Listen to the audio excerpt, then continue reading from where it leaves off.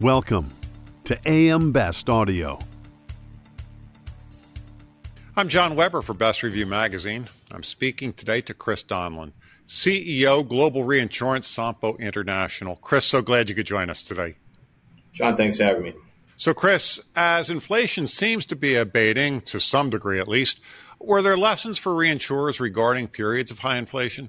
It's a good question. I think it's something that, as an industry, we've always been concerned about inflation and the impact of it in longer tail lines. I'm not sure we expected it to come out of as much on the property side as quick as it did, probably mostly related to the COVID events and then the supply, demand, and employment, et cetera. I think as an industry, we've always thought about how do we make sure we stay ahead of inflation as we operate in a pretty competitive environment. But three concerns, I think: rate adequacy, reserve adequacy, and then insurance to value. The last one is really just about property. And that is, we sell 12-month policies for the most part. So when inflation goes up so fast, so quickly, it's hard for the industry to keep ahead of that. So I think that's one lesson we learned, that it can hit you pretty hard and pretty quickly. The rate adequacy and the reserve adequacy, that's something that we've been dealing with as an industry for a pretty long time. So we have a little bit better feel for that.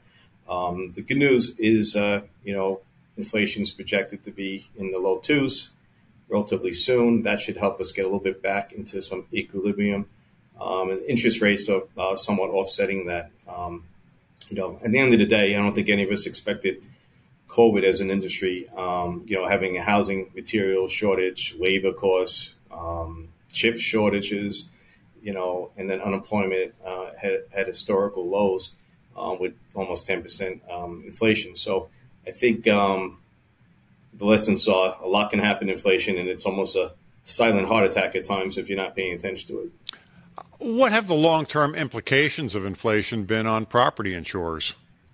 Yeah, it's a very good question. It's and I'm not sure property insurers were ready for the explosion of the property values that and the effect it had on how they look at their PMLs and how they can deploy capital. So it created a little bit of a capacity constraint. At the same time, we were coming off 3, 4, 5 years of $100 billion type of losses into the industry. You had this extra issue to deal with. So that, not just inflation, but it made companies think about what's the willingness to be in the property market or the property cat market. And that's a different discussion than inflation. And that was just an add-on. If you think about it, I think Ian was the second largest, most expensive storm in the history of the United States. And, it didn't feel like it was that large when it hit, but these numbers get very large very quickly when you throw in inflation on top of that. So you take every part of the world, Canada, Japan, everyone's had higher expected losses on storms that probably didn't expect to. So, Chris, what would you say the challenges reinsurers face over the second half of 2023?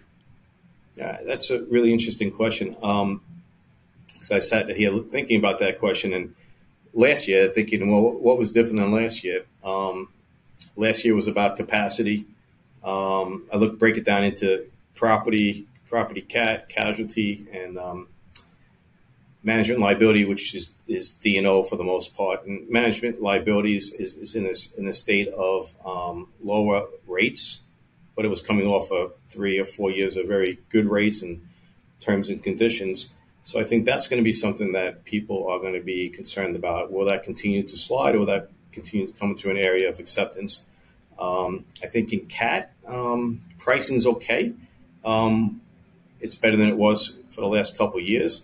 Capacity is there at the right price.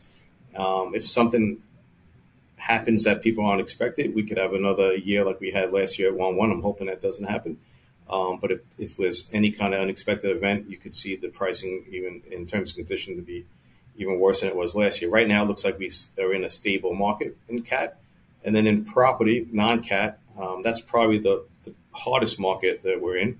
It's probably the one true hard market we've been in, and I don't see that changing for a little bit of period of time either. So, and then when you get to other lines of business, it's just really going to come down to what the appetite is of reinsurers are, and whether in casualty people are going to start lifting their their limits and pricing down. Right now, it's pretty stable. Pricing is relatively tame, and limits for the most part are staying for the historical lows. So we expect that to be a concern for 1/1, but I'm not sure. So we have a lot of lines that are also in a harder type of market, not hard, but harder or firming, that are coming out at different periods of time. So, for example, cat is stable, property is hard. The rest are kind of coming out of changing marketplaces, and see how that will happen at 1/1. Chris, could I ask you to peek into your crystal ball and give us your outlook for January 1st and the year ahead? January seems so far away, but we just got into cat season. Companies feel pretty confident that that they've taken their books into an area that they can sustain losses and still make money for the year. I think it's going to come down to what kind of event happens between now or events happens between now and the end of the year.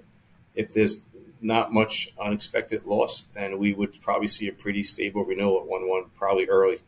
And we won't be going to December 31st like we did last year. So my guess is it's going to be an event-driven, probably some sort of property type of event that will determine how the 1/1 looks for this year. Chris, thank you so much for taking the time to speak with us today. Thank you, John. That was Chris Donelan, CEO, Global Reinsurance Sompo International. And I'm John Weber for Best Review Magazine.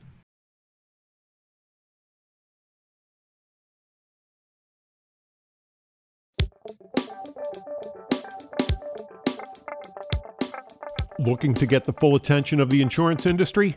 We have the platforms that will do just that. Whether it be AM Best TV, AM Best Audio, Best Review Magazine, or Best Day. Find out more by calling AM Best Advertising Sales at 908-439-2200, extension 5399, and have a great day.